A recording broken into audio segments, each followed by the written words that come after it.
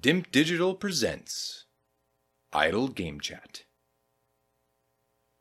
Cool.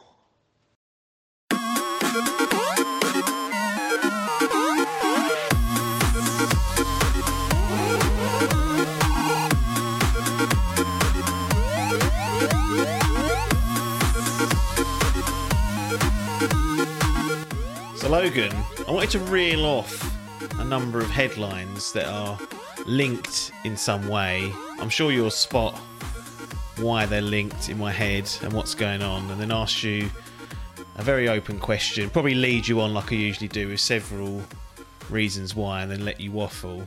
But here we go. Yeah. And we're all going to do is do the headlines. Nothing I know else. where this is going, because I was going to ask you about this pre-podcast if we were going to cover it, and I thought I don't need to, because I'm sure we're going to. And I'm already predicting the question you're going to ask, and I'll be really intrigued if it's not what I think it is. I'll be really cool. Okay, so this is not an exhaustive list or headline reading, but it's here to demonstrate a potential trend. Okay? Yeah.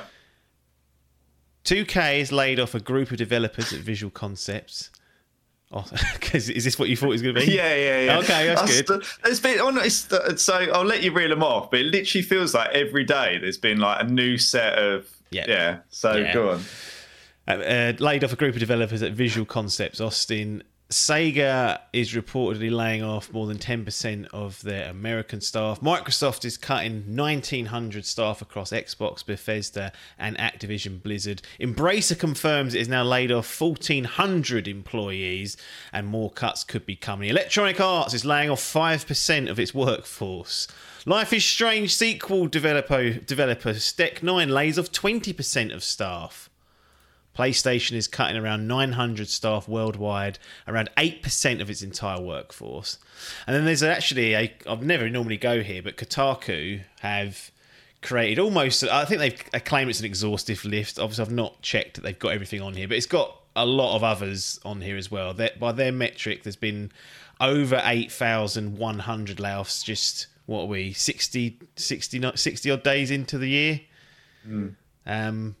And as you mentioned there, it does seem like every day or every week or every other week there's an announcement of cuts, cost cutting, and whatnot in the video game industry. It's happening in other industries as well. I saw Sainsbury's were at it the other day.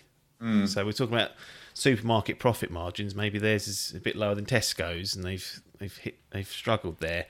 Well, I guess the overriding question is what's going on, and potential reasons for that, and there'll be more than just one reason, obviously. But is this a correction of a COVID bubble? An uplift in demand, and then that not sustaining because people had to go back to bloody work, didn't they? Is it a bad outlook for the way the health of the industry at the moment for video games? Is there a financial peril within the industry itself that's not potentially sustainable? Is it just dog shit economics across the globe? No one seems happy, but then I always say no one was ever happy. When was the last time you ever spoke to anyone? Yeah, back in the 80s, fuck me, it was really affluent then. Everyone's always moaning. Everyone does do that. Everyone goes, oh, it was so... And you go back then, and I remember... 14% interest rate. Yeah, where interest rates overnight went up like something ridiculous, and everyone went, well, I'm fucked, I can't afford my mortgage. Literally, there's nothing I can do here. No. I think broadly this has always been the case.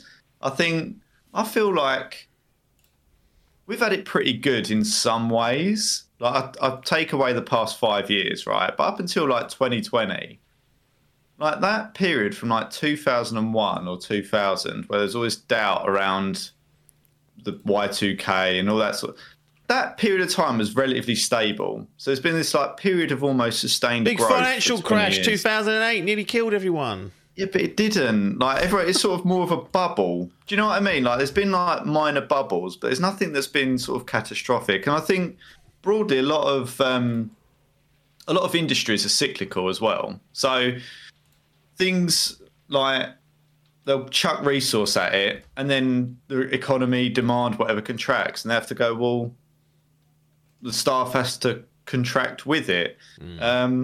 And it kind of is just the way it goes. The weird thing specifically here feels like it's it's heavily happening in almost every game studio and big companies. Like, it's not just like a game's failed or a studio's failing and they're making cuts or whatever. It's literally like big companies that have had a lot of success cutting numbers. I think a lot of companies chucked resource and just went to people as the immediate solution to anything during COVID. And I think there is still a large portion of businesses that are probably running a bit hot in terms of overall numbers. I was trying to figure out whether there's like some sort of like financial reporting deadline or something where they have to make the numbers up or forecast for next year. And to do that, they have to get rid of and lower their wage bill, because that's ultimately the biggest cost, like ongoing cost that every company has to control. So it's the easiest way to make the numbers look better. So I think there's a load of different factors, but probably I reckon the main one is cooking the books. Do you think, how many of these people do you think are redeployed somewhere across the industry? Well, I don't think that. Well, redeployed across the industry. Yeah, so say, you go and work at another studio, and because the headlines are always, it's 8,100 and counting have been laid off, which is factually true. But does it tell the whole story if a large proportion of those are able to seek work elsewhere? I don't know if that's the case. It's never reported on. Yeah. I mean, they will get, for those 8,100 people that have been laid off, there'll be 10,000 jobs open. Do you know what I mean? Like, I think there will always be, or at least it always seems to be the way, that for every company that's cutting, there's one that's trying to grow, right? I think that's always the way. So I don't think it's a case of, there's 8,000 people that are never going to get a job again. It's kind of like, if I looked out there for my role, like if they made me redundant, there's probably 10 roles I could apply for straight away. So I assume it's similar-ish. I mean, obviously, if you're a senior person, the more senior you get, the likelihood of the role being open is smaller, because they're obviously a smaller amount of senior roles. They've made enough money already. They should have been more prudent with their cash if they've been sitting there at executive levels and they're like, I'm uptight now. What? It's what they do. The easiest level to cut always is middle management. Yeah. They go, what are you doing? And they cut them. Then they realise what they're doing, and they go, right, we need to get John and Alan back because they were stopping the shit from coming up, and now I'm having to deal with it. They don't want to deal with the toot, do they? No, so they make the cuts, and then they go, I can't be dealing with this. So we'll get John and Alan in. But I think a lot of industries broadly have overhired over the past few years, and they're trying to. Tech in particular. Sorry? Tech really. Tech it's because everyone had to scale and get things immediately available, like virtually and digitally. And the easiest and quickest way to do it is chuck numbers at it. And then you've got to deal with that. And you kind of hope that people will naturally leave and deal with it through attrition. But then when that doesn't, you get some people that are a bit more sticky, you go, right, get out.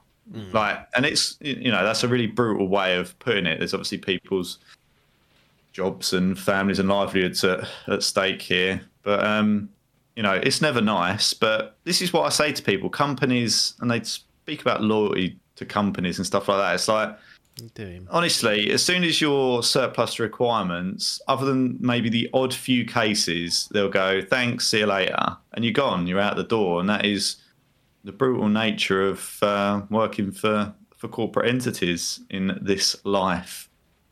But it's, I have to say, it's not just happening in the gaming world. I've seen it broadly across finance and, as you say, pretty much most areas have had it. But you only hear about the negatives.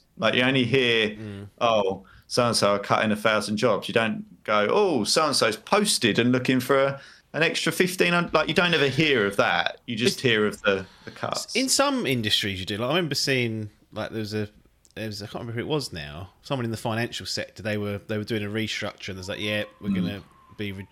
Essentially, it was we're doing a restructure, it'll affect 3,000 people or whatever it was, but there'll be a net increase in roles. But the net increase of roles was for specialist people in technical spaces. So actually a lot of, like you would say, probably middle management people wouldn't ever be appropriate for that role. Yeah. So they wouldn't get redeployed. But You don't really get that in this industry. It's kind of like, right, and even at the end of a game cycle or end of a project, once the game's done, the need to continue having that amount of people, unless you've immediately got wheels spinning for the next project, or if it's a live service type deal. You often see people roll off and go on to other projects. There's a lot of freelancers, there's a lot of independent contractors. I was going to say, it must be like more of a contracting industry where you're in on a 18-month, 2-year contract to deliver something, and then you know that. Like you see in a lot of industries, like you're brought in like regulatory change and project management and all that kind of stuff. Like you kind of work on one thing and then you roll off, and you know you're rolling off. You're not there. You're not expecting that. So I don't know how much of these sort of jobs are in that bucket. I mean, normally you'd assume it's not contract staff or, as you say, like freelance people, but it could be. But as I say, obviously games are cyclical. I think some of the announcements were interesting as well, though, because it referenced like obviously they're canning a Star Wars game that Respawn were doing, and there's several things like that where it seems like there's some strategic things, if you like, that haven't really worked out as they intended, or they're not progressing with because of cost. So it appears to be, in my view at least, something to do with controlling cost, either for this year or next. I'm not sure which one it is. Woofer's here. There he is. Come to investigate. It normally Come means to check it out. He's been to toilet, so he shouldn't really be in here. Should you, Dave? Just having a little look around. Yeah, he doesn't like this room.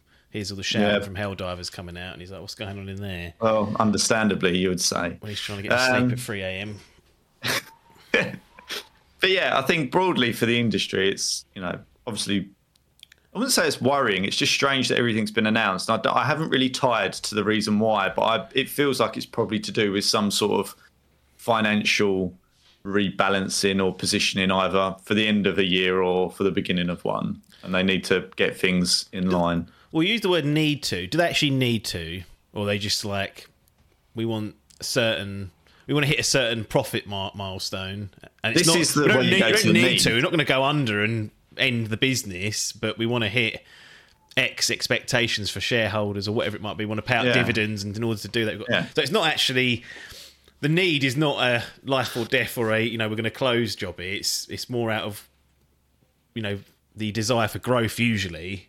Well, the need is always driven by the numbers, like largely. So you get people that sit in the room, make up, I wouldn't say like arbitrary figures, but they go, right, we need to make, I don't know, say 2 billion in profit this year. Something ridiculous, right? Yeah. And they've chucked that out there. They put that out there at the beginning of the year. And what happens is their share price goes up on accordance that they're saying they're going to make all this profit. So then if they look at it halfway through the year and they go, oh, we're off track on that. When they announce that, and when it comes out in the press, their share price dips.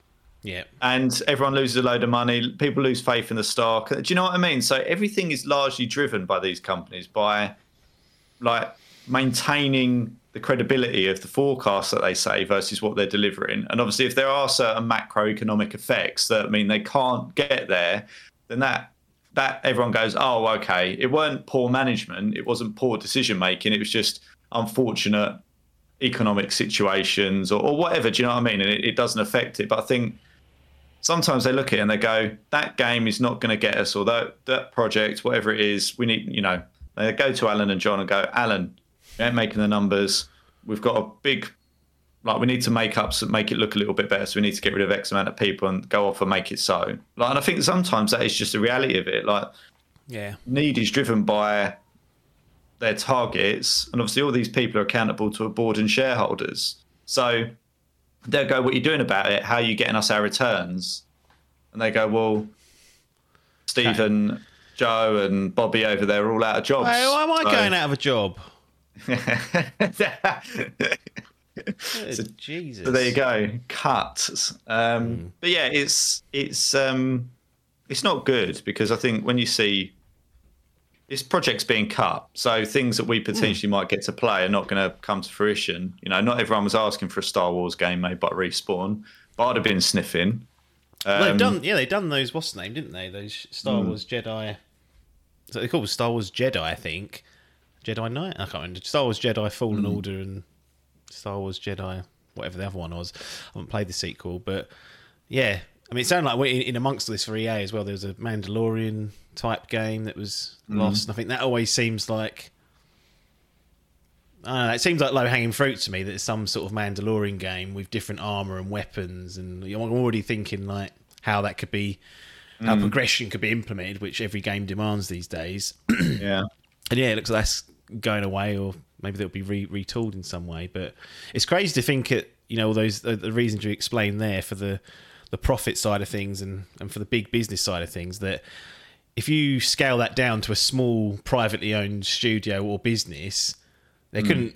I mean, they couldn't just go, "Oh, we're going to cut headcount because we want to grow more." Like their first and foremost priority is just sustaining the business, and therefore cutting people is sometimes detriment. No, exactly. Yeah. And it's, I think that's sometimes the interesting thing, right? It's kind of like you said there, cutting people to grow. I don't think it's cutting people to grow. I mean, no, I've seen it before where they just go, we're going to have to sink time and money into that, and it might not provide the return we want. So sometimes you just have to cut your losses. And I think some of these bigger studios especially will try stuff. Like they'll go, we'll try it and see how we go. But they're also big enough to cut the losses on it if it ain't going the way that they want it to, or if the budget, for whatever reason, isn't going to permit that continued investment, then they'll just go cut it. Yeah. And it seems quite brutal because, as you say, people literally lose their jobs over it. But if it ain't, there's also an argument sometimes. I'm not saying they're at fault, but if it's not delivering and it's not along the lines that they wanted it to be, like arguably the people that are accountable for delivering that are also, if they haven't made it to where the board or whoever senior management expected it to be, then is it right their jobs are cut because they haven't met the expectation in some way? And I'm not saying that's always the way, but I think essentially a lot of businesses overhired. They might have tried some different things. You've got some big names in there, Sony, Microsoft. Clearly they're not hard up for cold hard cash. So maybe that's just a result of trying things. And I also wonder whether there's an element of we'll just get lost in the sea of it. Because if it's just Sony that comes out with it, then they're out there on their own, right? But if there's a sea of people announcing it, let's get it out there whilst it's... Might as well. Just add to the bucket because there's less focus. So I wonder if it's a little bit opportunistic as well. Oh yeah, it's similar to the price hike from £60 UK to £70 UK. The first people to do it were crapped on. By the time Microsoft came around and said they were going to do it, it was shoulder shrugging because the damage had already been done for the other firms optically. If you're going first, you're going to be under the cosh. But it'd be interesting to see if this if there is some sort of shift. I mean, there's talking about budgets of video games, particularly in Sony's house, being way too much and not sustainable at all. Like, are we going to see slightly scaled down games? Does Spider-Man 2 need to cost $200 million more than Spider-Man OG? Not sure. Why do they get that signed off? Like, because you've already done. Now, I don't want to sound. I am by far the least technical here, I think, but like you've already done the groundwork. Yeah, the city's half done. At least is there. Yeah. Like all you're doing is sort of remodeling, and obviously there's additional things. All those suits, mate, they take time. All those dozens and dozens of non-canonical suits that they've added. I don't need that many. No. At least 50% of those could be cut, in my view. Don't need any more, as far as I'm concerned, but that's that. Anyway, I don't know if we'll report back on this. It may just be something that happens every couple of weeks, so I thought we should touch on it. We have no real knowledge as to what's going on. It's all guesswork, as it is for every other article you've read out there, so don't believe that. Speculation and innuendo. Absolutely. This is Idle Game Chat, Dimp Digital's flagship video game podcast. We are available on your favourite podcast app on YouTube, completely free. Although, if your favourite podcast app is Google Podcasts, apparently that's going away. I had our podcast host send us an email. They sent it to, not a personal email, they send it to everyone, obviously, and it was like, be aware that Google Podcasts is going away. So I think YouTube are going to pick up the baton there because they started to add podcast playlists about 6 months ago.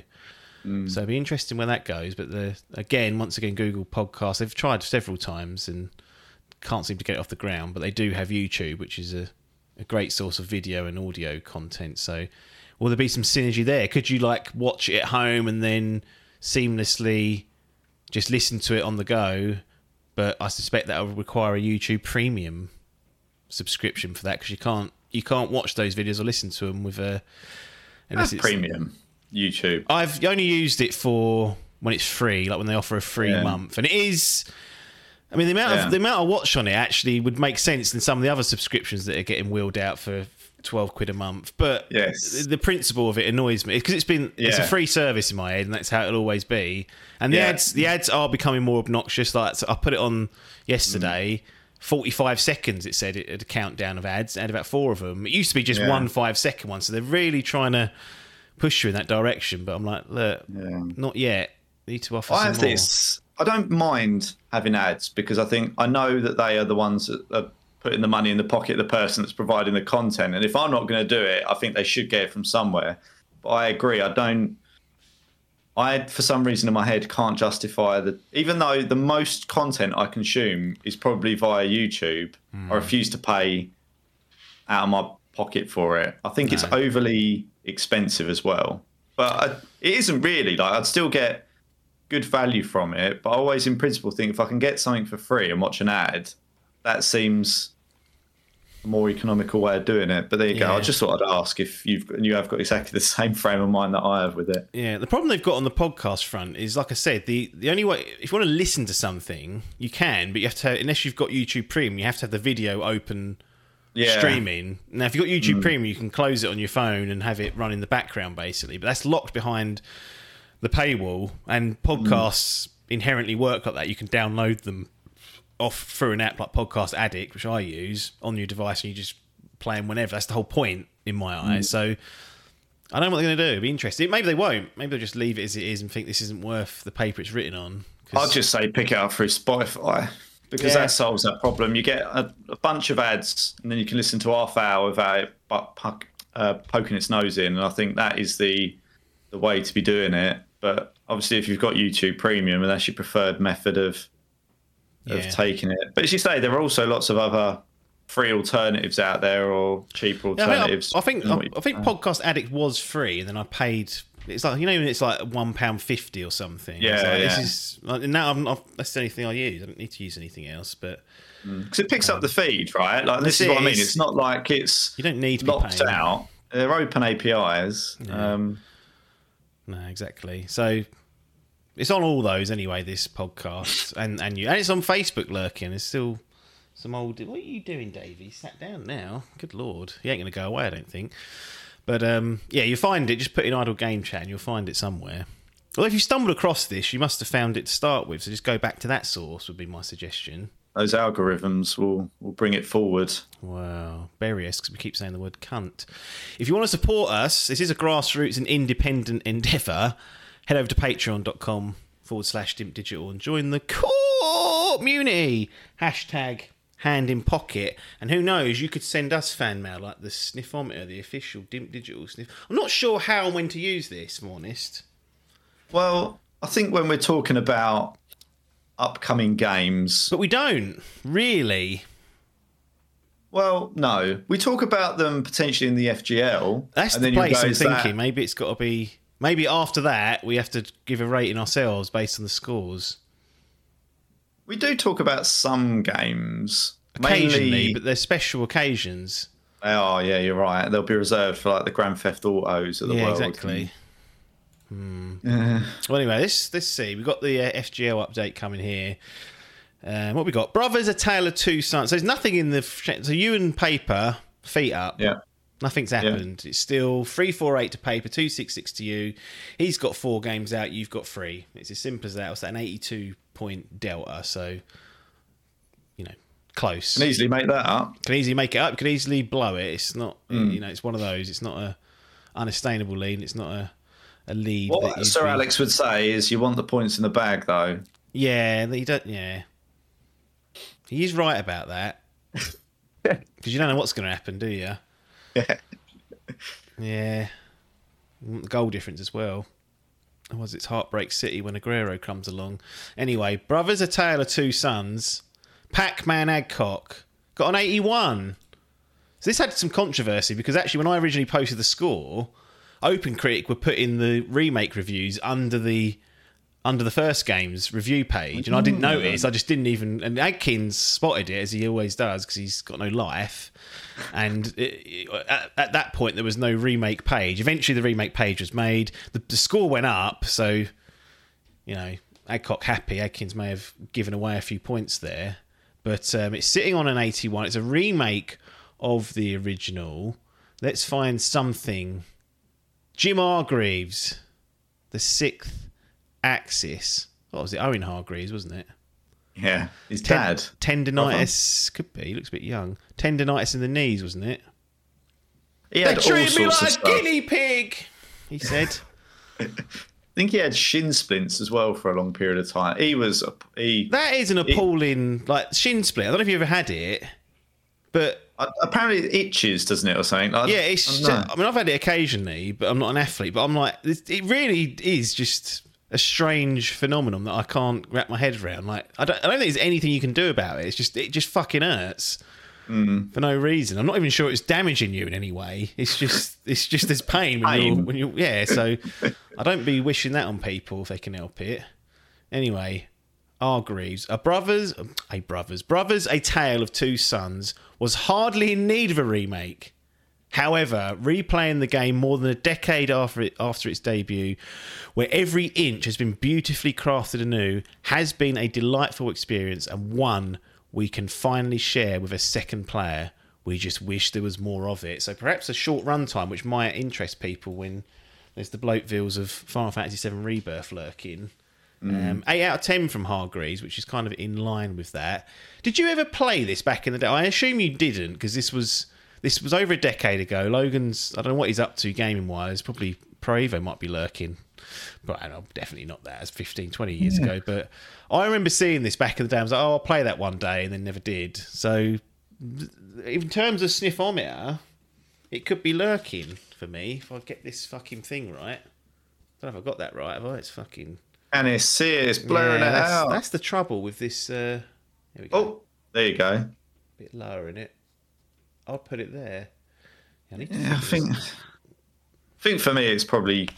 I feel bad classing it as tut, but it's probably around the whirl to the tut.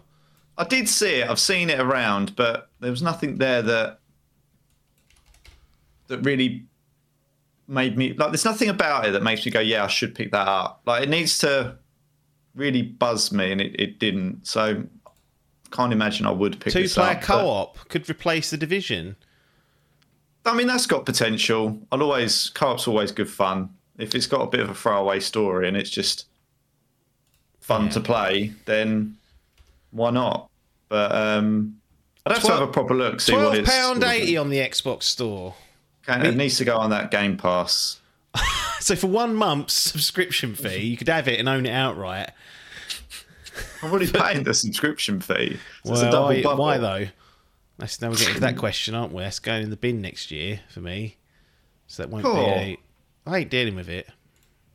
I'm sick of it. I've had enough. Gonna vote with his wallet. Yeah, it's a good question actually. One that I haven't really asked myself of late. No.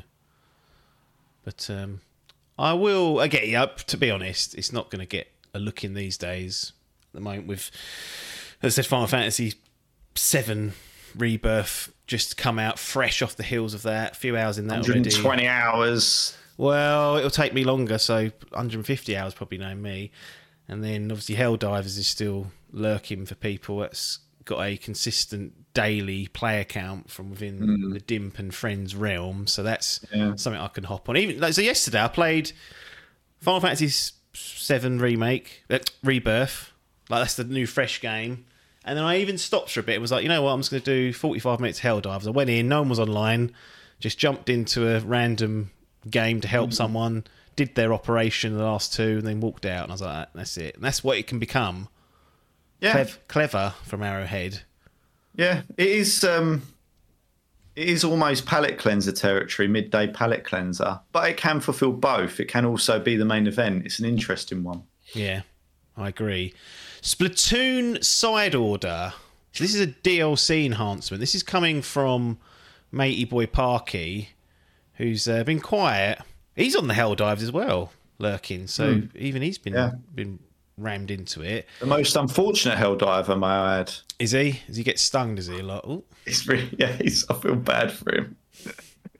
I mean, I always say it's your own fault, and I've said that to you when those eagles come flying on your head. But I think they were going to track like every stat at one point, like how long your average Helldiver's life expect, all this stuff. They didn't, they scoped out the game, but it would have been interesting to see people's stats, like strengths versus weaknesses and whatnot. But yeah, he's got this expansion pass side order sitting on a 78. Let's go to Metro Game Central, the Nintendo nerds. They've given it to Skynet. There's no one named for this. Another fun piece of Splatoon single-player DLC with an interesting mix of third-person shooter and roguelike that would have been much better as a main story mode from the start. So they've criticised it at the end there. 7 out of 10, which probably means it's a 4 out of 10 if it's like that from them. So that's no good. In terms of sniffometer, that can go right in the blower section because that's never going to get picked up from me.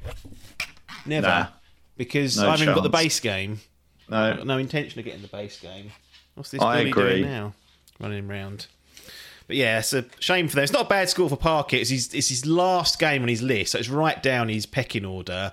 And the 78, I think, in that Grand Prix. And remember, he was 6th in the ranking, so it's the very last game that was dropped on the list. And there's worse games further up the list we saw with Biff sitting there with 44s. So, Parky can't be too dissatisfied with that, sitting on a 78.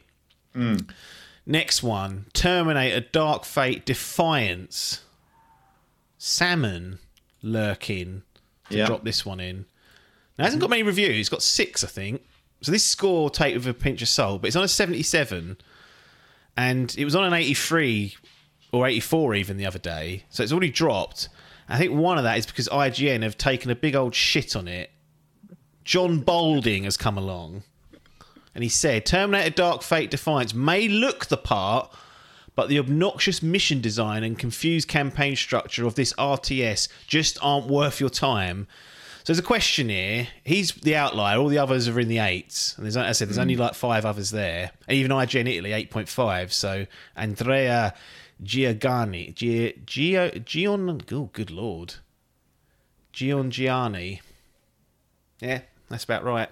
He's given it an 8.5. So my question is, has John just struggled with this and can't pick up the basics? He seems like a real heavy outlier. And I know the sample size is small, but to say it's... when people say confusing and obnoxious, I think, have you struggled? Subjective. Yeah. Have you struggled with basics? Because I've seen people not reading fucking tutorials and then complaining that they don't know how things work.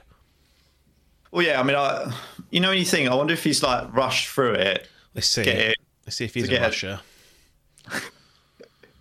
Well, he hasn't reviewed anything since November, so he ain't that hard up for time. And he's just picked this one up, which is weird. Pathetic. Yeah, I mean, it feels like he might have struggled with it. But this is what OpenCritic flushes out largely, and the idea of it is it gives you the mean average. I don't know if that's right or not. It gives you the average. It gives you something to work off. Yeah. So the idea is it flushes out the idiocy or the cluelessness or subjectivity and gives you a holistic health check. And it sounds like John might have struggled. Yeah, he's not had a good time, has he? And just to be fair to Dark Fate Defiance, here is Andrea Gianni, 8.5. Terminator Dark Fate Defiance is an intense and elaborate strategic game on par with other deep military simulations. So they're kind of speaking a language of mine that I am partial to, these RTSs. And a Terminator-style game sounds intriguing, because I do like that franchise. Yeah. Even if it's really the first 2 movies that carry that entire name with Arnie. I think everyone genuinely agrees after that they go off the boil a bit. Like the third one wasn't all that, and then they even did that one with that fucking Dragon Queen that was in... Well, I felt like that's one of the few films I fell asleep watching around Biff's. It was part of that Terminator film. The other film I fell asleep watching, just in general, was that Jungle Book, that real life person one they did. That's so bad. Anyway, Terminator Dark Fate. I know you're probably not interested in this, but What do we do with this franchise? Is an RTS a good place to go with it? A strategic game, or do you want an open world survival game, which I am told is being in the works? So you got all sorts. Where is it? How's this survived? I was just thinking about this question. We said, what do we want from it? I was like, do I really want anything from it? Like, really? 1984 or something it started, and we're still doing it 40 years later in games. I mean, look, it's a bit of a cult, following for it. And no one dislikes Terminator. Like, we've even referenced it in this with Skynet appearing, ironically. Clever. So, I mean, ahead of its time, some will say. Yeah, I mean, I think that's probably why it carries it, because you go, well, actually, I wouldn't say living through it, but you see more and more of the stuff cropping up IRL, didn't you? It's a disaster. Literal nuclear bombs going off. No. Well, with that Putin lurking, who knows?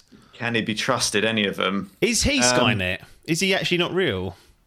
An actual Terminator He underneath. might be. Don't know. Look at like that Joe Biden. Wow. That's all I'm saying. That's a puppet, if nothing else. I don't know what I want from it, because I think, how cool would it be to actually play a campaign of that original story or whatever, even from both sides. Yeah, I mean, there's got to be something there, but really, it's like when we discussed that Indiana Jones the other day. Is there really that, beyond our age, if you like, is there really that much interest in it, or is it for late 20s and up, or 30 and up? Do you know what I mean? I kind of wonder how much it would carry it, but I think there's obviously still some developers that feel like they've got something they want to do with it, but I don't know. I wonder whether it's worth carrying it on. Some things are just better left, aren't they?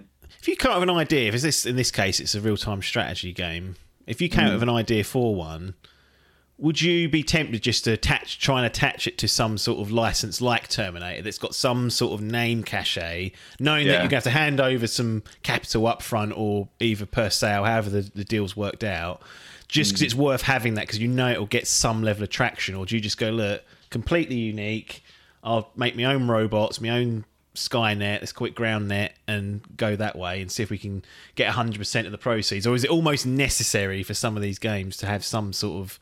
I mean, they might do it because they love the franchise. That's also something that I think we sometimes don't think about, is the people making it might maybe that's how you get the funding for the game as well. Yeah. Because if they go, I've got this game about robots, and they go to Terminator, and you go, well... No. They go, well, it's Terminator or nothing. You go, well, all right. If it'll get this over the line, I'll do it Terminator. Yeah. But even when you look at that Helldivers and those bots, well, they are automatons are T100s or whatever. I can't remember what it is now. I think they might be 800s. Yeah. Because T1000 is that liquid fuck Robert Patrick, isn't it? Agent Doggett from X-Files. Digging.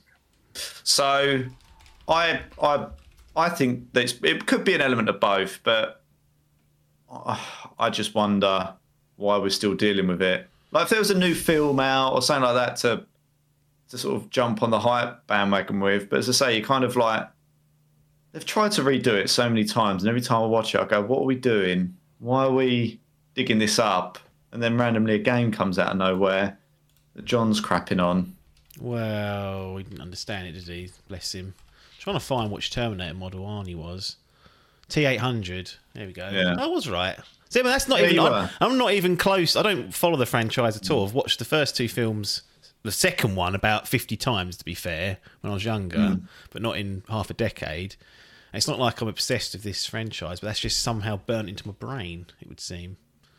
Yes, I think most people would. I mean, Ronnie's pretty good at retaining this sort of stuff anyway, whereas Steve, as we know, is a lot poorer at doing that. No, well, it can happen. Yeah, I mean, again, could be a good game. Arguably, the score dictates at the moment that it is a good game. It's in that. If you're interested in it's it. in that region, so I'll be having a look at that. I keep saying this, and I never do. Another license to Star Wars Dark Forces Remaster, the Pac-Man game again, sitting on an 81. This is a remaster, obviously, as the name dictates, an old school FPS. What's this piglet doing? Oh, yeah. Don't you be doing that. Licking things off the floor. Where are we? Let's do Robert Jones from PC Gamer. Yeah. A great remaster of a beloved if now very old school FPS that is handled with great care and attention. And I think that's all you can hope for when these, because there'll be Dark Forces fans that were thinking, don't know if we need this or want this because you might crap on it, but it feels like they've done a really good job with the. Done a really good job with the with just the remaster part of it and kept it true. And like I said, an 81's a pretty good score, and Salmon will be relatively happy with that, I think. Any thoughts? Agreed. I think you're always looking for that plus 80 score, right? Ideally in that Grand Prix. So this came out in 1995. I don't. In that stage, it must be a remake, surely. Well, this is the thing. There's an ideal sweet spot between a remaster and a remake.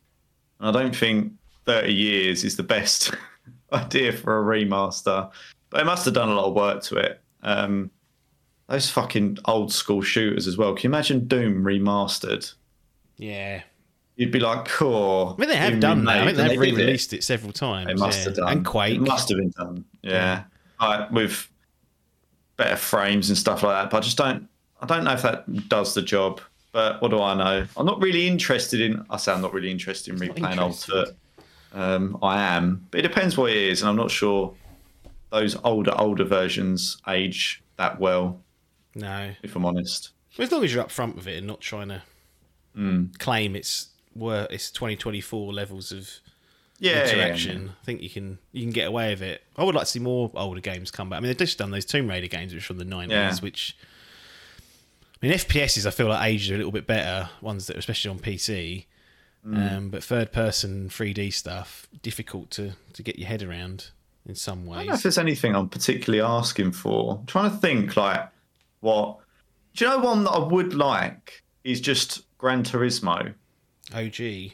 Yeah, just OG Gran Turismo remastered or done in a way that it's actually playable. The amount of times I've sunk into that, the amount of time I sunk into it, getting that Pikes Peak. Don't know if you ever did that. I remember it. Remember it. So but then I'd wonder if I actually played it, whether I'd go, cool. That's the trouble. Do I really want it? Don't know. We'll see. Anyway, for those fans of Dark Forces, it looks like you've got a decent remaster sitting on an 81. You can go away and enjoy that. In terms of the Grand Prix scores, this is how it stands. You've got Biff at number 1, 7 games out, 510 points. Adcock number 2, 5 games out, 420 points. So that's a disaster. It's 90 points off of Biff with 2 extra games you can play with. So Biff is in trouble, it looks like, unless others have absolute blowers. Salmon in 3rd place, 3 games out, 248 points. Adkins, 2 games out, 171 points. Parky, 1 game out, 78 points. Hall, 0 games, -5 points, because he's still got to get rid of that blank. And the transfer window is officially open as we record this. So people will start flooding that, and we'll try and keep up to date with that on the next editions of Idle Game Chat for sure. What is this bully doing? He's not happy. Look, that's all I had for the episode, really. Called it off. We've got a longish impression session of Cyberpunk Ultimate Edition, which has been recorded. So that's going to go on there. So it's going to be still a decent sized episode. I will say this. I was trying to get this review done, yeah? And I got this. Would be helpful if some of these other turds helped out of reviews. He's getting annoyed. Not getting annoyed. I think... Come on. They're not going to. The reason I brought it up is because when this inevitably crumbles, this podcast, you'll be able to take some of the blame now because people will be like, oh, he was getting pissy. It's not crumbling. Well, it's absolutely never crumbling. I will crumble it. I'm more as well thinking, other people's perspective is better than just mine, is where I'm at on it. Variety is the spice of life. Maybe. And who said that? Gandhi? I don't know if that was him. I don't know what he said. He said a lot of things. Right. Well, he definitely didn't say that, but it was more Einstein, I reckon. So, yeah. They've both said a lot of things. I think get someone else's perspective at times would be a good thing. is my position on it. But as always, it's but an that's like independent endeavour. That's like asking fucking Paul Merson to take Jeff Stelling's old job. Like, Merson's there to provide awful commentary on what's going on. Jeff's there to just manage the ship, get things over the line, get the right questions asked, keep the show going. Yeah. So it's a certain skill that you have that I feel like if I was to put some other pisshead in, it would be like Merson sitting there trying to get things going. It would fall apart after 10 minutes. So that's what has to be considered. Who knows? Anyway, go on. Actually enjoyed our Cyberpunk chat, though. It was interesting because that one specifically I've kind of always stayed on the sidelines for, and I was actually curious to get your perspective on it and see what state that game's in. What I would say is the overall game wasn't as I expected. So I'm not saying the scoring, I'm just saying the feedback on the game wasn't what I expected, which I found interesting. It was never going to... I just don't see how it's ever going to recover and be top tier, like top. I'm giving away the game a little bit here, but top tier. Because even like they've done a lot of work to make it up to an acceptable standard. Like even stuff I didn't really talk about. Like you see a lot of popping just driving around the city, like cars just dropping in and out randomly. Like there's a lot of scruffiness around it, which I think seems just inherently baked into the game that they can't do anything about. So yeah, it was a AAA studio though. Yeah, they are, but they didn't get there. But then again, I don't know. I've seen again that Final Fantasy VII Rebirth. I mean, that looks like it's so soft. The picture on performance mode, like it almost looks like a cartoon at times, which isn't a bad thing, but that's not how it should look. That wasn't what they were doing. No, and it's kind of like, do you put it on the quality mode and lose the frames, or do you just chuck it in there at performance? I fucking hate that compromise. Well, it has to be done now. They're not. This either that or you don't have it. You have Dragon's Dogma coming out, no performance mode, so you just lose the chance of it. But I really don't know who's opting for resolution over frames. It really, really just is a really bizarre brain malfunction is all I can call it, that people think it's better. And I just don't get it. And I just don't think it's an appropriate thing to say, sacrifice all of that resolution so you can have it run. No, like it's just not acceptable now. Pack it in. Yeah, it's a strange one. Anyway, Cyberpunk, what is it? 2077 Ultimate Edition, because it was with that DLC included, which comes with its pros and cons. That's what's going to close out this edition of Idle Game Chat. As usual, we will see you on the other side.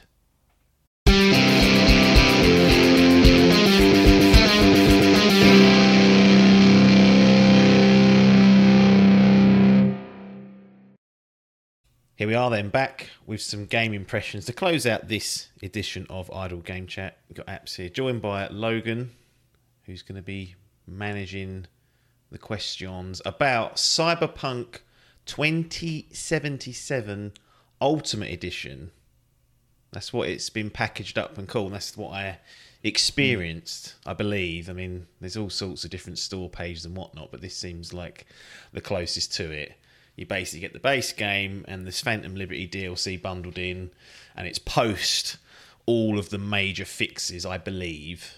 So obviously I'll hand over to you. I've got a store page reference here to talk the nonsense if you want to hear what sort of marketing crap they spilled out, but I'll hand over to you and see if you can get some useful information out of this brain of mine. It's not operating at the moment.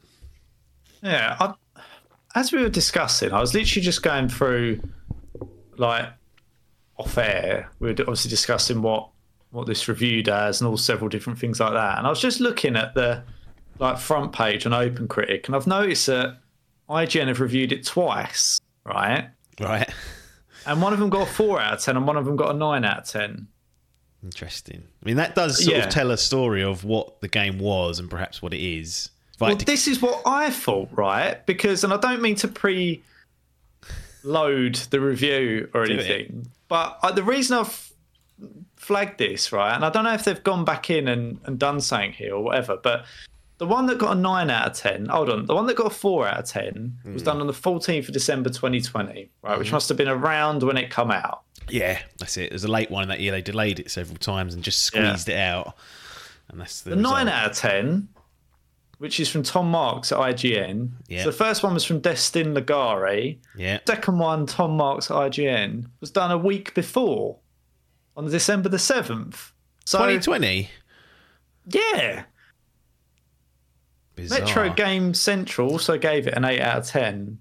Yeah, there's a few Games people. Radar Plus gave it a 5-star review. Some got caught out. 9 out of 10. So here's what It's happened. interesting though, isn't it? Here's what I remember from that time period. Is this happened because this actually, I think it cost Adkins the Grand Prix. Chappers won it because initially the game came out and got a 91 on OpenCritic average about a week before its release.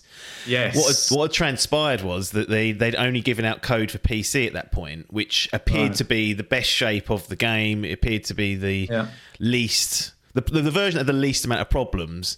It wasn't until the console slops got their hands on it that the seams started coming undone, from what I remember. That's where a lot of the bugs were housed within the console editions. Like the last gen, the PS4 and Xbox One editions were a total disgrace. Even so much so now, even on the PlayStation Store, it says, what does it say here? Important, Cyberpunk 2077 base game is available on PlayStation 4. This version received its last patch on the 8th of November 2022. It is no longer supported. There's even another part in another store, the page says we don't recommend you buy this version. So they're still flagging these last gen versions of it.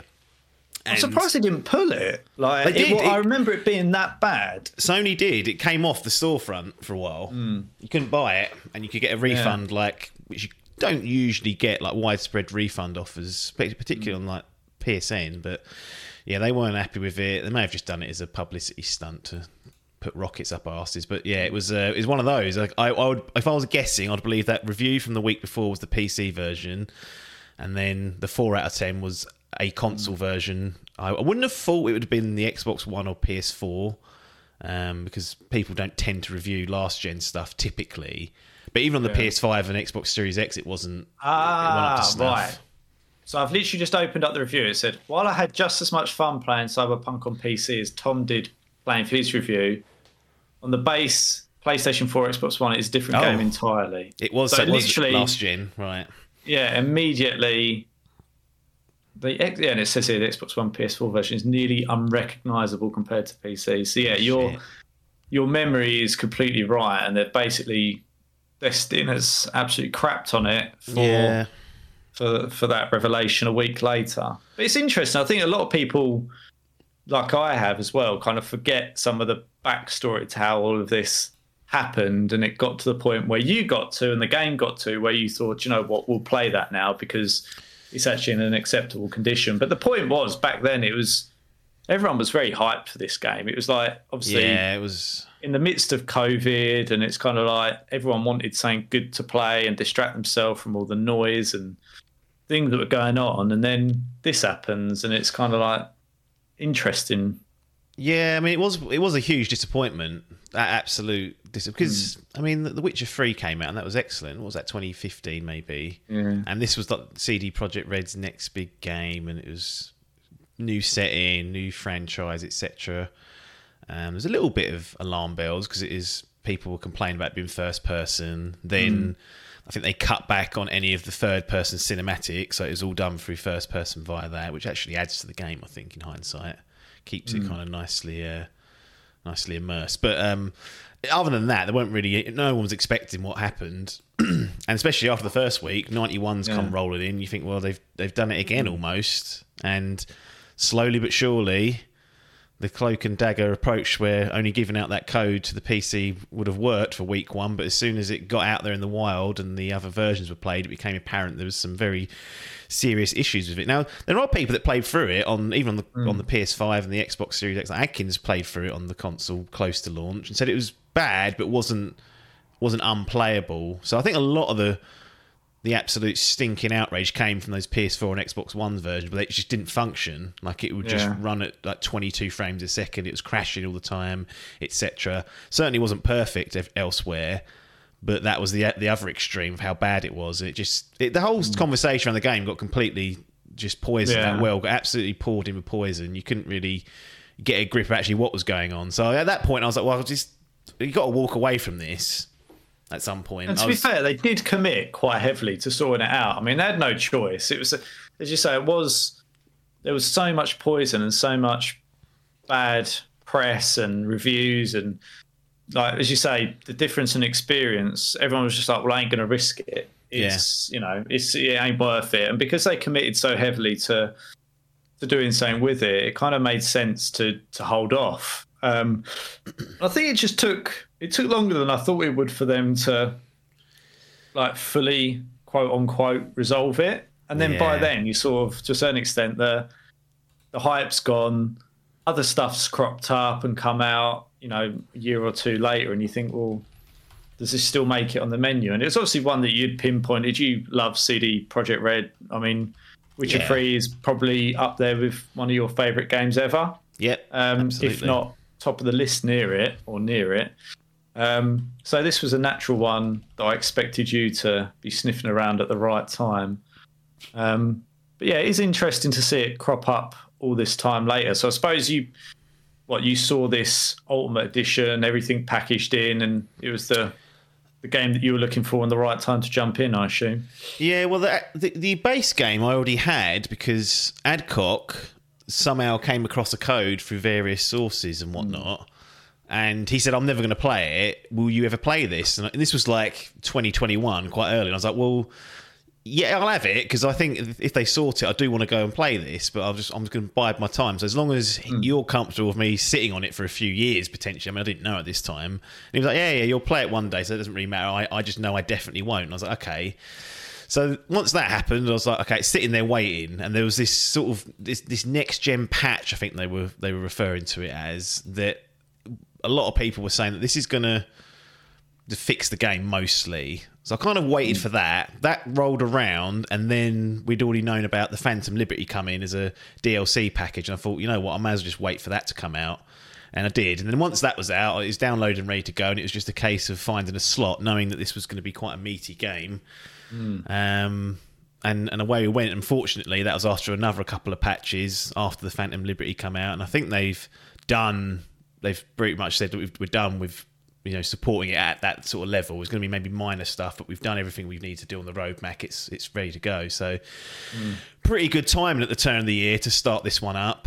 And yeah, interesting to finally get through it and see what all the fuss is about and have thoughts about this occurrence. But really, I only had to pay out for the Phantom Liberty, which was 20 something quid. So that was it's 25 quid. I think I got it on for 15% off. It was some sale that was going on over Christmas, and I was like, okay, thank you. I'll take that, and we'll get through it. Like I said, it's taken a long time to get here. It's been I think it was like an 89 hours. My save was, and that save wasn't countering in all sorts of nonsense. I was up to reloading and doing other like experimenting and stuff. There's probably only like in game. Yeah, time. Exactly. Of that save. So the times that I would reload to do something else or to test something were not counted. So yeah, it was a slightly larger commitment than I thought was going to happen. But sometimes you get into these things and you think, well, I might as well clear down what I can. And then before you know it, you've done almost everything. The Witcher was a long game though, so it's I don't know if that's fair. I don't know if it's fair to. I don't want to keep drawing comparisons, but they did. That was quite an in-depth game, I suppose, wasn't it? So I think in what I'd heard was Cyberpunk's main quest line actually isn't that long, and I think that's true. It's difficult for me to really sit here, hand on heart, and say that is true. But I did when I got to the point, and it kind of, is in many games these days. It's like, right, it's going to ramp up now. So if you do what you want to do, and then come back when you're ready. Most people push on. I was like, oh, okay. That didn't feel that long. In fact, I was just like going back through what I would consider were the main missions, excluding the DLC really, because that wasn't part of that sort of generic first run. I was thinking, the base game, like if you had just the base game, you could burn through that in 30 hours, I reckon, if not a bit shorter than that. But the supplementary content, the Phantom Liberty itself's a good 20 hours on its own, maybe 15 if you were to main crit that.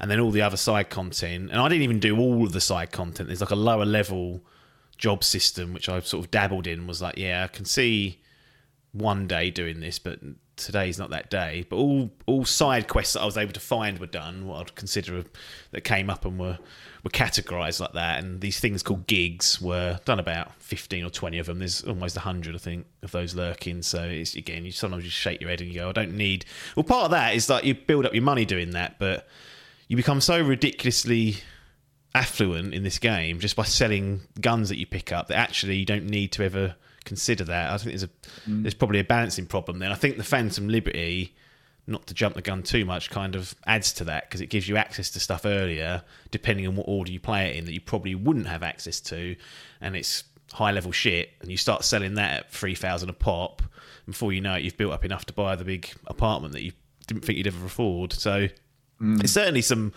That happens with most RPGs, I think, though. Like, eventually you become so rich that money is of no consequence. Objects. Yeah, and I remember that happening in even like GTA. Eventually, you're just like, well, it's there's not really a problem here.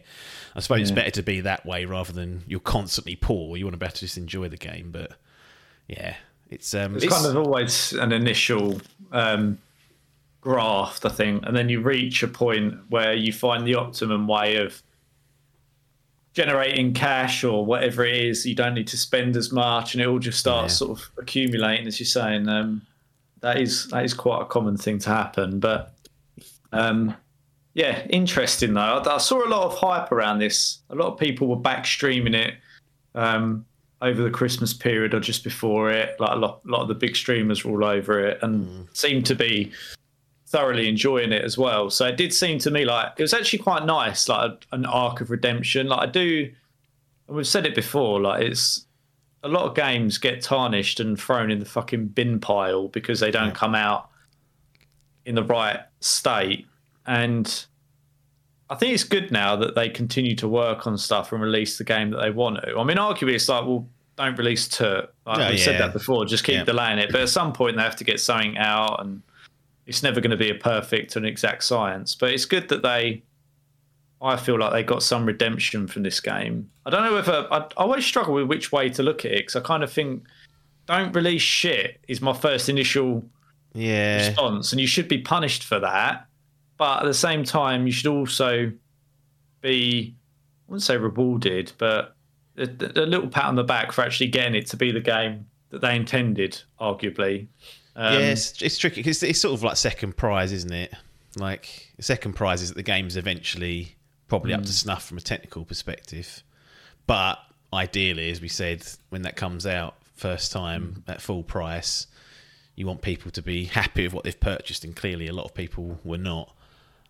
So yeah, it's a tricky one. I mean, look, we can't rewrite the history books. That stain is always going to be there for them. But what we can say is in 2024... at a minimum level of technical competency, it's there. So if you were interested in the game and were just scared off, rightly so, by all the issues, they're largely resolved. In fact, I think I had the game crash once in, 90 odd hours, probably pushing 100 hours. So not great. It still crashed once, but there's far more what I'd consider potentially even more polished games out there that have had more crashing. We talked about that Spider-Man remastered a little while ago. Kept fucking shitting out on me, and that's a remastered version of a game, so... Yet to be discussed, but I had Spider-Man 2 crapping out on me multiple times. Wow. I did wonder whether some of it was the quick resume piece on it. I didn't really like it, but don't give it to me then. If it ain't going to work, I don't want it. So, to be fair, you said quick resume. I think the time it crashed was... after I'd resumed it from quick resume. And I don't usually do that. I think by accident I left it on. I was like, I'll just play for it. And then within a couple of hours it had gone bloop, and I was like, hang on, I had it on that quick. I don't be trusting that quick resume. I know I think it caches too much, and then it gets all caught out by how much it's cached, and it runs out of memory and craps out. I reckon that's what it does. Yeah, I try not to use it, but can't be trusted. No. Anyway, shall we get into a review then and talk about your experience of the game? Do you want to start off with said store page? Yeah, there's a lot of dross on here, but let's give it a go. About the key bit. About the game. Cyberpunk 2077 is an open-world action-adventure RPG set in Night City. A city obsessed with power, glamour, and body modification. Players V, a cyberpunk mercenary, and take on the most powerful forces in the city in a fight for glory and survival. Legends will be made here. What will yours be? Now, V is a character that you build. So it's not like The Witcher where you're handed Geralt and you're like, look, you're going to be Geralt. You choose what flavour of Geralt you are with your responses. You can change his hair occasionally, but that's it. V is a character that you can make male, female, or whatever you like, in fact. Change all the looks throughout the game. You can change the hair. You can completely change gender halfway through if you want. You can change the voices. Everything's there to be edited. And too much choice for me. I don't really like getting snarled up in it, so I just hit randomise until I found a base that I could work off of and a direction to go with, and went with male V as a nomad. There's 3 starting storylines you can choose: nomad, corpo, and street rat. I tried out all 3 of them just to see which one I kind of liked, and instincts were right. Nomad was the one for me to set that up. Next, the ultimate Cyberpunk 2077 experience. That's just patting themselves on the bank. In the ultimate edition, immerse yourself in every story the world of the dark future has to offer, featuring every gameplay update and all previously released content in one package, including the acclaimed spy thriller expansion, The Phantom Liberty. Create your own cyberpunk, become the urban outlaw elite with cybernetic enhancements, and build your legend on the streets of Night City. There's a lot of toss after that. It is an interesting one they've put in there. Decide how the story ends. Your choices in the base game and the spy thriller adventure. They love that, don't they? Spy thriller adventure. Phantom Liberty will create interweaving webs of consequences, ones that shape the fate of characters around you and your own. So they've chucked that in as a selling point. It's a right load of old word salad, that. Yeah. Doesn't really give you that much, I'd say. It's just a lot of words. But I think basically you pick who you are, your background, and then crack on with it. Yeah, it's first person, which will upset some people. And because I feel like it should have been third. I don't know why. Well, that's what a lot of people have said. But actually, it works pretty well as first person. It really does remind me of... It goes third person when you get in a vehicle, actually. You've got that option. So it's kind of a blend of games. You've got a GTA influence there. It's more like GTA than it is The Witcher in many ways, because you're in a city driving around and there's that sort of carnage that unfolds. It feels point to point like a Grand Theft Auto or an open world city game than it would be The Witcher. But then the first person elements bring you grounded to more like a Bethesda game, you know, like a Fallout or perhaps a Starfield or whatever that might be from, you know, Skyrim. That always being in first person is an interesting kind of take and brings you into that kind of area. And then all the cyberpunk and the cybernetic enhancements just completely screams Deus Ex to me. So you've got this blend of different sort of video games that have come before it, and you get Cyberpunk 2077, and it still retains a lot of the good stuff from The Witcher as well. You know, the character work, the conversations, the building of relationships during the game are still retained, but it's just in a completely different setting with completely different combat rules and engagement, and really in a lot of elements pulls it off. I've got a few, probably mostly Ronnieisms. You know, a lot of people will be rolling their eyes when they hear one of the complaints for sure, but there's a lot of good stuff to say about Cyberpunk 2077, and the Ultimate Edition does have that Phantom Liberty expansion in there as well. But yeah, that's a sort of a high level look at it, I guess. So I'm trying to think of the best place to start with this. Why don't you talk through... I mean, look, you've mentioned it's a blend of some very good video games, and there's a whole wide range of influences that sound really positive.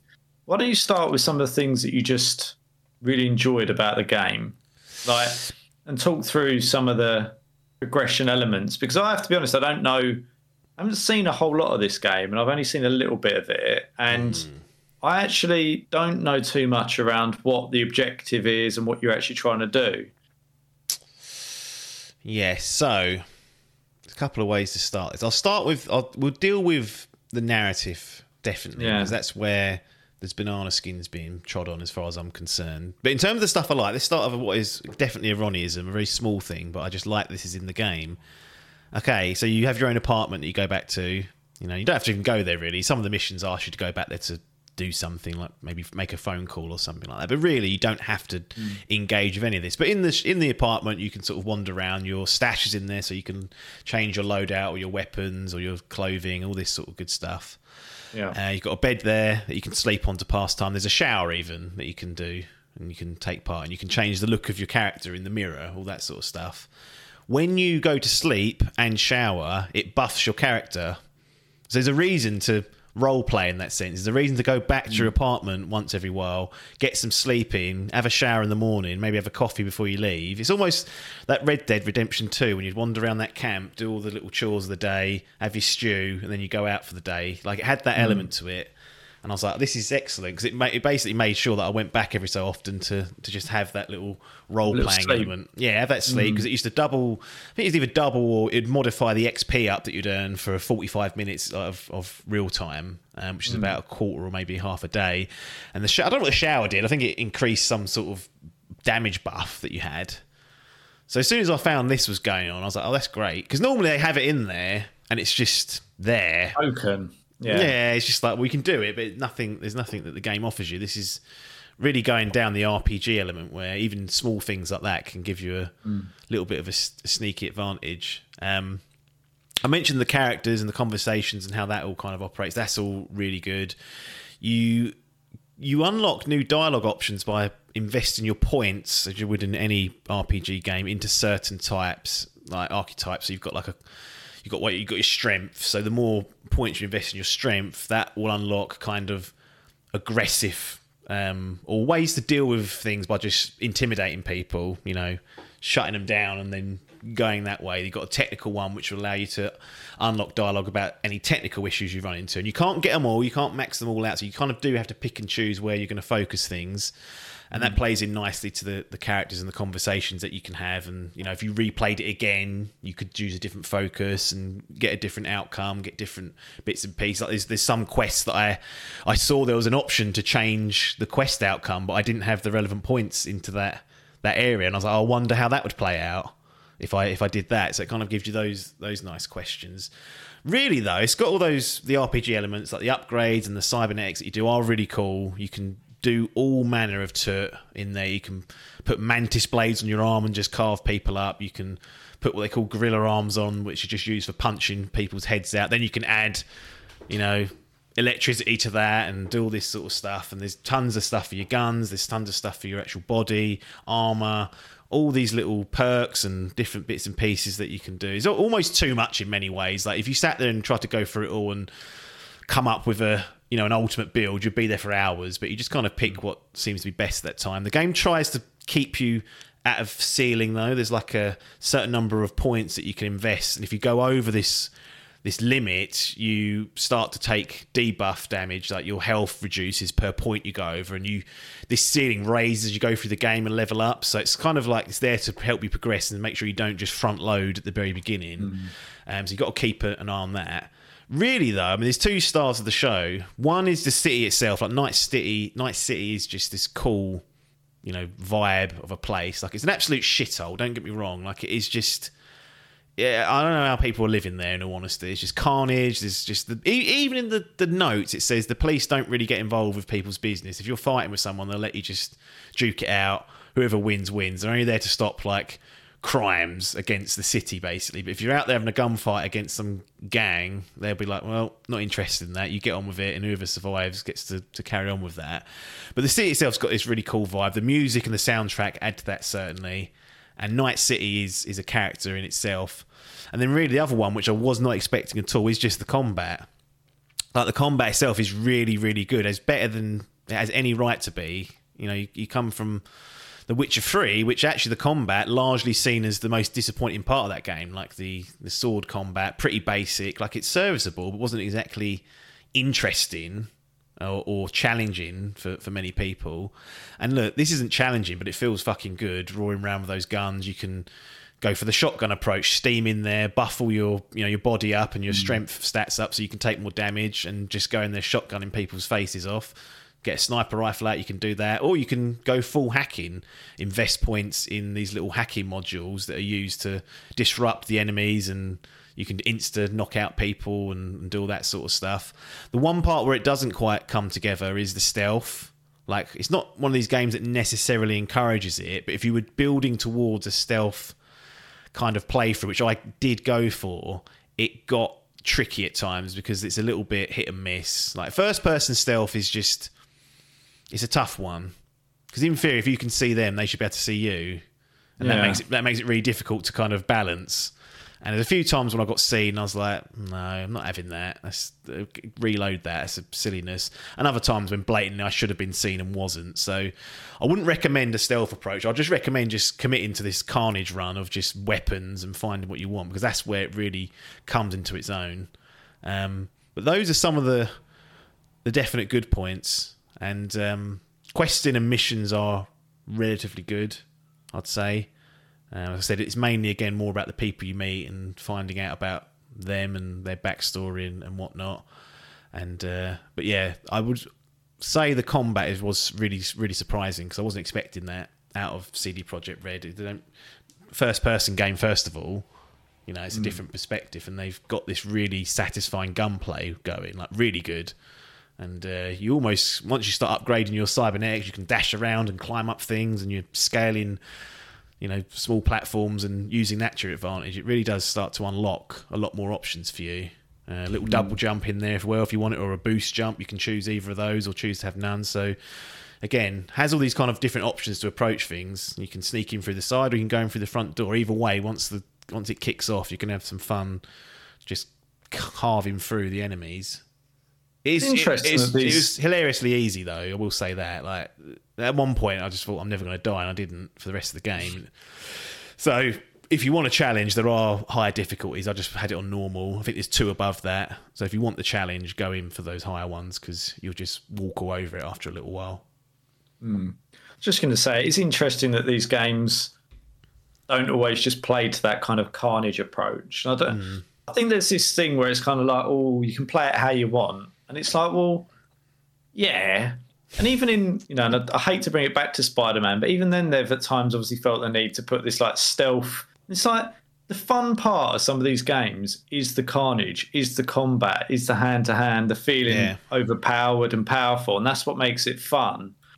And sometimes I think if they give you stealth, you think, oh, that's how they want me to do it. Otherwise, they just encourage me to be this brute or doing it. And you kind of feel obliged to do that, because sometimes in these sort of games, or in games in general, they don't give you enough to be overpowered, and then you get caught cold. You sort of get caught in this halfway house. Yeah. There is a bit of a I don't know if I necessarily agree with it, but I have heard the criticism that Cyberpunk ends, like, I mean, in terms of like a quest or a mission, ends with just too much combat. I think people wanted a few more sort of passive, non-aggressive outcomes to be an option, but really just most of the time you're just going to have to kill and fight people. Like, and I know that a lot of RPG players love the whole non-lethal or non-killing run-throughs that games sometimes offer you. I'm not even sure you could do that in this, because it's just... whether you've been as stealthy or as light-footed or done all the right dialogue choices, sometimes it's going to chuck you into a situation where it's all kicking off and you've got no choice but to fight your way out of it. And I think that wound a few people up who want to have a bit more of a passive kind of look. And I do prefer that, personally. But once you kind of just accept that's how the game's going to be, you might as well just lean into it and start to go with that. Like, it's definitely a strength they wanted to show off, but ultimately... people who wanted ultimate choice of every outcome of every quest, I don't think you're going to get that here. You're going to have to do your fair share of bloodletting, I think, and get that out of your system. I'd much rather just be all out carnage, because I think that's where some of these games are just the most fun. And it's like you've got all this cool stuff to do, and you kind of... I find it interesting, like, for all this cool stuff, you want to be like non-lethal. It's like, it's and I get it. You kind of want an element of, I use it when I can or have to, sort of thing, maybe, rather than just because I can, I will. But yeah, it's interesting. And I suppose that everyone's got a slightly different play style. And a lot of games have to cater to that. I mean, you know, everything that we play, you and I both tend to operate different things and go for different things that buzz how we want to play the game. So, you know, it's hard to criticise it for it. But so you've alluded to some of the things that you liked. Now, we discussed beforehand there was obviously Ronnieisms perhaps that you didn't like. Do you want to talk to some of the less enjoyable elements or the frustrations for Ronnie? Because I think that's where I always revel to see what he's picked out in the game. Well, the one that annoys me the most is these time skips that can't be seemingly avoided. So what I mean by that is that you will start a mission at 12 p.m. and then without any sort of contextual change in game, it'll be 8 o'clock in the evening. And what the game wants you to do is start at 8 o'clock. That's what it wants you to do. It wants you to go there around 8 o'clock and start it then. But if you don't, it just skips you forward. That I can manage because I think, okay, I'll come out of that, backing out of that mission. I'll just go and do something else till 8 and try and time it, if that makes sense. I'm fine with that. And sometimes it'll even tell you, go at this specific time or this specific time of night or daytime. It'll give you something, some sort of guidance to go to because the game wants to be at a certain daytime setting. I don't know what it is, probably for atmosphere, whatever. So I'm okay, I'm fine with that. But there's a couple of missions where it's just unavoidable. Like you just cannot time it. Like one that started at 9 p.m, you go there and it would cycle forward to 9 p.m, or you couldn't start it until 9 p.m. It's one of those ones. So if you got there early, it pushed to 9 p.m. If you got there later, you'd start after 9 p.m. and you'd already be there. During that mission, it runs to about 2 a.m, you know, because it takes that while to do. When you end it, it goes back to 10 p.m. somehow. What are we doing? How's that happening? Why is that a thing? Why is that a thing when I've exited the mission that it's gone back in time? So it's almost got like open world time and mission time. Yes. And they're not linked. They're not linked, no. Almost. And sometimes they don't even have a time, which I don't mind. It actually freezes time. I noticed, I was watching, I was like, that time's not moving. Which I'm not against that, because that makes sure that you're kind of synced up a bit better. But the time when it rolled back and went backwards in time, I was like, well, hang on a minute. What are we doing? Because there's no way you could do that mission quick enough for it to make sense. It would always cycle you back a few hours. I was like, that's really irritating. So that is a Ronnieism. Most people won't even know that's happening and won't care for it. It's just jarring sometimes when you sit there in a truck with someone, it's daytime, and you come out of the scene, it's dead of night, and you're like, oh. So a lot of my time was spent fucking managing that. And even so much though, after I finished the game, I was like, I can't be the only one that this drives mad. So I went onto that Bile Factory Reddit. You always find some other weirdo on there. Someone's created a whole thread, right, or whatever you'd call it, where they have a walkthrough of the game where there's no time skips. All time skips are avoided. I don't know if it includes the mission I'm talking about, because that was one of the DLC ones. I don't know if it had that updated, but essentially it'll walk you through what time to do this quest, when's good to go and do this quest, etc, etc, etc. When's good time to... I think one of the modifiers they put in was you sleep at your apartment every night, like as you would probably in real life. So they've taken it one step further and offered a full sort of role-playing guide to get around the nonsense that's going on. So we can say it's only me, but there's others out there lurking. A lot of comments in there was like, why have you done this? There's so much effort put into it. I was really astounded. I was like, wow, that is so much effort to work out and go through.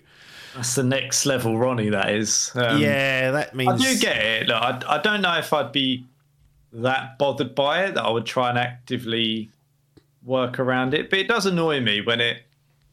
Because there was a couple of times when I've played Spider-Man 2 again, and it did exactly the same thing. Like, just tell me, give me the option. Say, do you want to skip forward or do you want to come back at night? Yeah. Because then, as you say, it does the same thing. It kind of like switches you around and you go, well... It just looks a bit weird. It's sloppy. I think it's noticeable. It's carelessness. I'll tell you what, I'll be happy to do away with any sort of time. This has a clock, so you can see exactly what time it's supposed to be. Just do times of day, or just do evening, day, afternoon. Come back when it's at night. Come back in the night when it's... Exactly, and then you haven't got to worry about it. When you start putting actual time clocks in there, it was just an irritant. So what was it that you started all that? Sega game? Sega game? Yeah. Whereas you had to do everything at a certain time, RPG game. Christ. Did you play it? No. Like, you'd know it. Shenmue. Oh, Shenmue. Yeah. Yes, yes, I remember that. I didn't play it. But yeah, I remember that. That was one of the biggest ones for like doing things at a certain time. And there was obviously back then no mechanism to skip other than forward, sleeping so, yeah. to skip forward. So I think you might go to bed, you could skip forward 4 hours by sleeping, but you might then still have 2 hours to waste. So you'd have to wander around. Well, I appreciate the commitment to it. If you're going to do it that way, I say. They did, to be fair. That was one of the big things for it. But it's a difficult thing to balance. Because people go, I could sit here for 15 minutes while it passes 2 hours. Yeah. Well, look, if you're going to do it, if you're going to have missions start at certain times, then make it easier. Real-time clock. A lot of the time, actually, and this is the annoying thing, actually, because sometimes it built in an option for you. Wait for Leslie or whoever's going to come around. And you go and sit like at a bar, it fades off and transitions to the right time, and they turn up, and it's like, I went to the bar for like that makes sense. But they didn't do it all the time. It was this inconsistency that it wasn't always an option. And I was like, this is a frustration now. So I definitely took that to heart way too much, but it was just an annoyance. I'm like, if you're going to do it, why are they so obsessed with things starting on time? Like, we want the atmosphere to be at night for this one. It's like, well, why? What does it matter?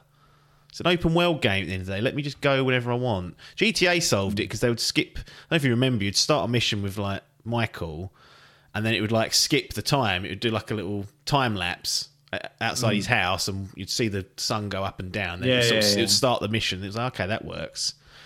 But even that you could get tangled up, and if you chose the wrong character to start with, you wouldn't get that time lapse. So that was a concern that had to be ironed out. Anyway, that's one of the small things that annoyed me and took up way too much time.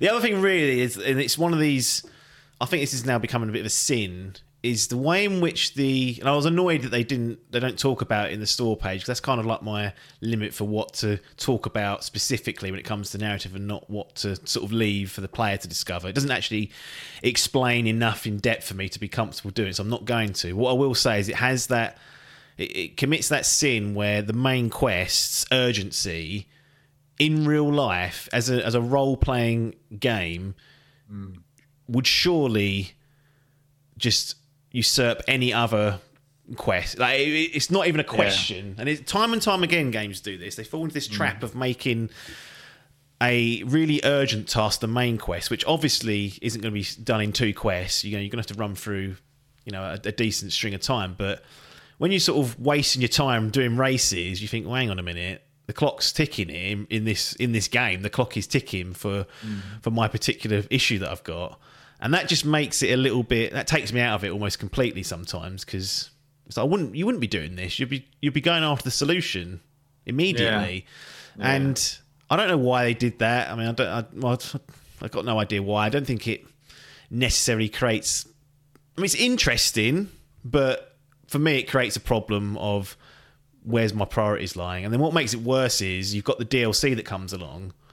Now, knowing that the DLC is just that, it's DLC, it was something added after the game, when part of the setup is a potential resolution to your issue, well, I know it ain't. Because I know this was added after the game come out. So this, you kind of gives away the game a little bit, that DLC will be largely irrelevant. It's good, don't get me wrong. As a DLC package, it's really good. It's got a new area for you to go and explore that you can't access in the base game, like Dogtown. But narratively, I was like, well, this doesn't make. I know because I know by the notion of this being a DLC that whatever they're saying here ain't gonna be what it is it? And that's kind of how it all will play out. So that's all because this main quest is just set up in that way. And I don't think it talks about here, play as a mercenary and build your legend up and things like that. It's like, no, you don't even get a chance to do that. Like, completely accelerate you on this path. And this whole notion of, build your way up, become a legend. It's like, this is complete nonsense. It wouldn't make any sense to play it like that. So, yeah, a really strange way to create a game with so much content and yet really put the pressure on and say, look, this needs resolving. And you're like, well, I can tell by the hand that you've dealt me of cards, I know that needs resolving, but you've added 80 hours worth of extra content here. What do we do?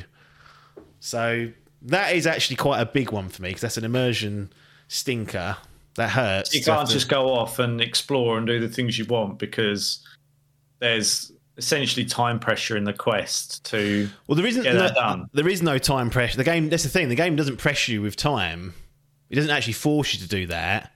But the way it's set up is there's time prep. Like if you were to role play, narrative is yes, yeah. but the games they're not stupid enough to actually do that. Can you imagine how annoying that would be for people?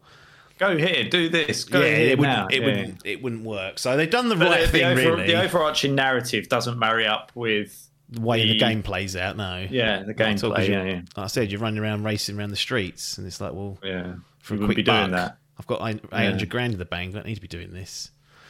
So you have to just kind of ignore that and just say, look, that's kind of how it is, and that's a bitter blow for me. I know they're planning some sort of sequel. I'd be interested to see what they do, how they do it, and what they go for. But you got Idris and what's his name, Keanu Reeves is the headline actors in this one. They both do a good job, as do all the other characters, as do those that are playing V.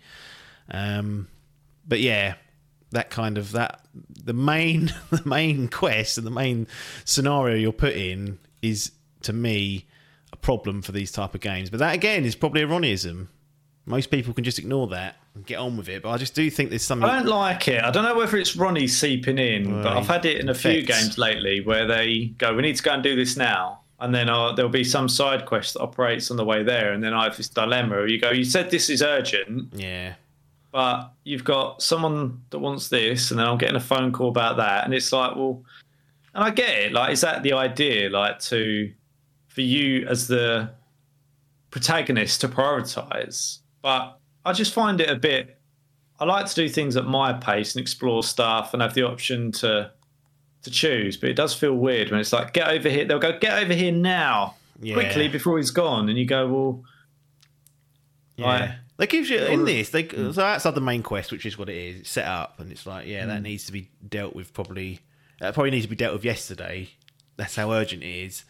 But with the side quest, often someone will ring you on the phone, and you can have the choice to say, "Okay, let's do that now." You can say, "I'll call you back." So that's really handy if you're trying to just sort of plan things out, and you don't want to get snarled up into it. You might have someone sort of whinging on the phone to you, but you're like, "Look, I haven't got time at the moment, but I will get to it." And they're like, "Oh, all right, as soon as you can." And that's fine. You're like, that could be a few days, can't it? Like, people have got other troubles to be getting on with. So they offer it in an option for that in the side areas. But yeah, main quest is one of those. I think even in Zelda, I said that for Breath of the Wild. It's that princess is trapped in that castle with Ganon. I mean, every day that we sort of piddle around out here looking for Kurok seed, she's getting God knows what's going on in there to her.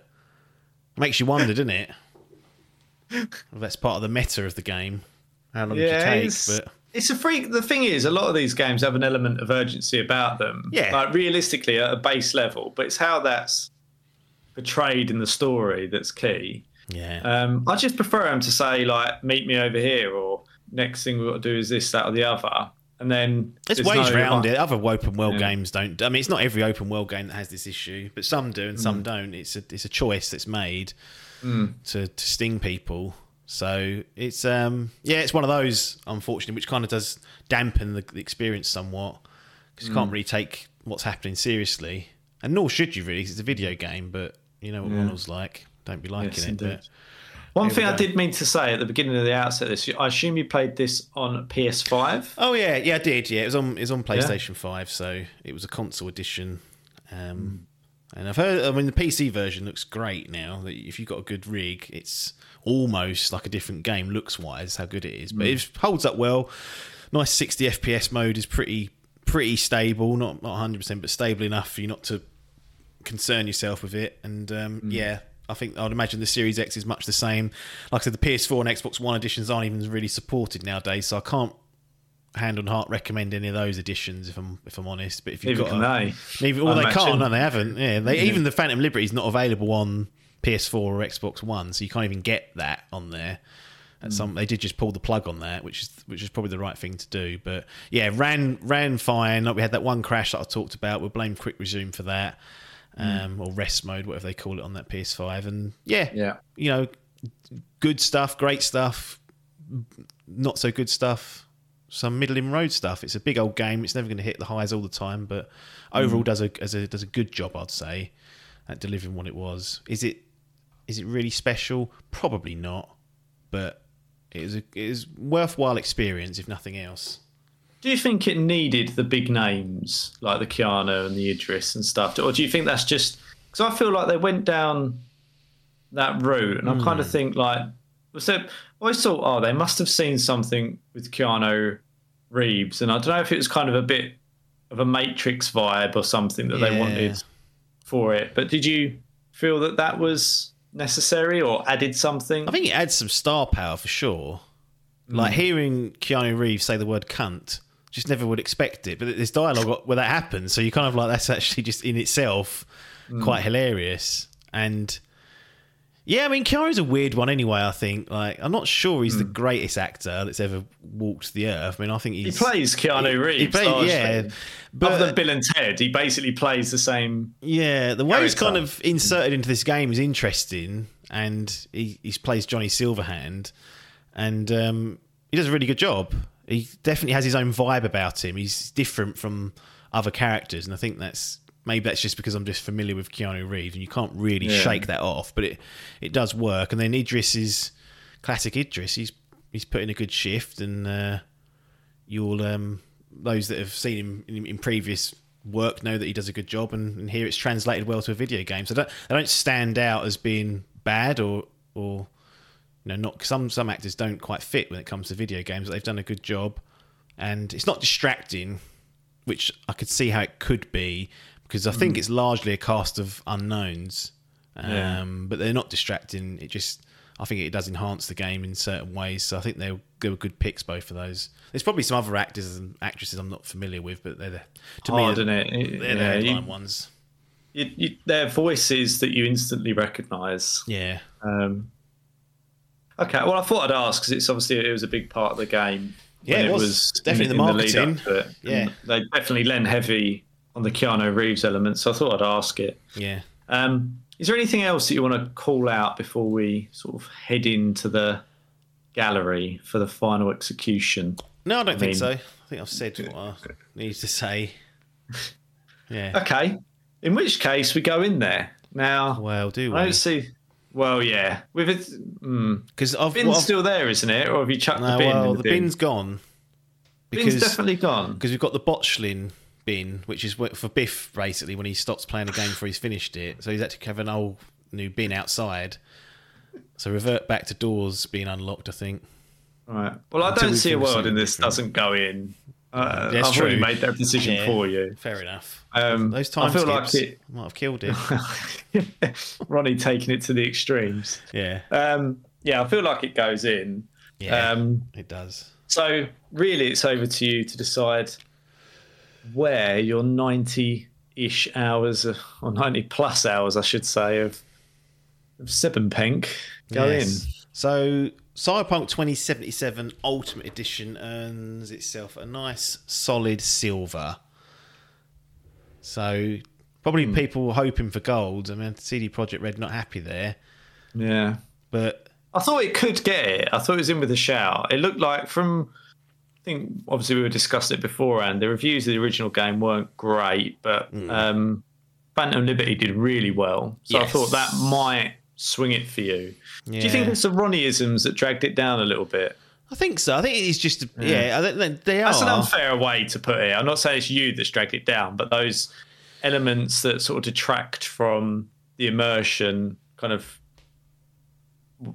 had a bit of an impact on how you felt overall. I just think when you're offering a role-playing game, that the role-playing has to come kind of first, and it doesn't really, because there's those little bits that take you out of it. Like, you're going to create this beautiful world, put all this detail in it, create these wonderful characters to interact with, but then it doesn't gel well with a person playing a video game. Like, there's just these little inconsistencies, these time skips, the urgency of what the main quest is. And the Phantom Liberty, I think, actually, knowing it's DLC, it kind of slows the pacing down. Like, I was thinking if it took that out, it unlocked at about 40%, it said on that PlayStation gives that little percentage, doesn't it, on many games. Yeah. And at 40%, I started to get that, and I was like, well, one, obviously now I'm nowhere near the end of the game because of that, and I wouldn't have expected to because it felt quite early still. But like, that's a good 15, 20 hours, like I said, and that kind of dragged the pacing down a little bit. and then you get back onto the main quest, and got on the back that horse going again, and then before I knew it, it was time to wrap up if I wanted to. And I was like, oh, there's other stuff to be getting on with here. I'll go back and do it. And then they started drip feeding the side content out really slowly, because I'd obviously gone in such an order that it didn't quite unlock maybe all the different options. So I was sort of finishing a quest and thinking, right, is that it now? On the way to do the main quest, to get a phone call. And you're like, oh, no, there's more. This happened for like another 5 hours. This kept going on for. I was like, right, so something's happened where maybe the ordering I've done it in isn't quite at peace with how it's been rolled out. No, but I got through it all in the end and gave it a good bit of time to make sure no one else is going to call before committing to sort of the final part. Roaring around, waiting for a phone call. Yeah, it was a bit of a time wasting exercise, but I genuinely enjoyed a lot of the quests. So I thought it's worth just giving it a chance here to see how some of this stuff plays out. But yeah, I mean, the combat's really good. As I said, the conversations, dialogue, tree choices, the RPG points and building your character are very good. Main quest's got a bit to be desired. But in the side quest, you'll meet some interesting characters and build some really memorable relationships. So it has its ups, has its downs, and ends up with a nice silver. Sounds reasonable. Yeah, not what CD Projekt Red would have wanted though, but doesn't mean it's a bad game. No, at all. It's not at all. It's very good, in fact. I can see some people really loving it. So I think the message is, if you were scared off by the reviews but always thought the idea of it was good, then you've got nothing to worry about now, really. You've got this package deal to be getting involved with. It's all patched up and working as it should. So time to commit and go for it. Just put aside a bit of time, because if you want to go through it all, it's going to take you a little while. So get stuck in now, I say, and get it started early. Pee-wee bought this. What? Yeah, like pretty close to when it was originally released as well. Poor boy. I don't know how much he played. I think he played a couple of hours. And then it's not a Pee-wee game. That's what I would say. No, I don't know. I don't know what made him do it. Obviously, again, probably Keanu. Like, I'm not even joking. Well, stuff like that. This was a game that seemed to break through the norms of like the core enthusiast. I don't know what it was. Maybe it was The Witcher. I don't know, but it appealed to a more casual audience. Say, perhaps it was the market in the Keanu and the setting that kind of just pulled people in, and this sort of likeness. I think a lot of people saw it as a GTA style game. Yeah, rather than perhaps what it turned out to be. I don't know. It's interesting that, and he wasn't the only one. I think other people that I wouldn't have expected sort of got lured in by it and then scared off. Yeah, well, they should all re-download it and play it now, because it'll run nice and have all the bells and whistles that it kind of needed at launch. But there you go. Cyberpunk 2077 Ultimate Edition earns itself a nice silver. That'll do for this particular edition of Idle Game Chat. As usual, nothing more for us to say other than thanks for your time and ta-da.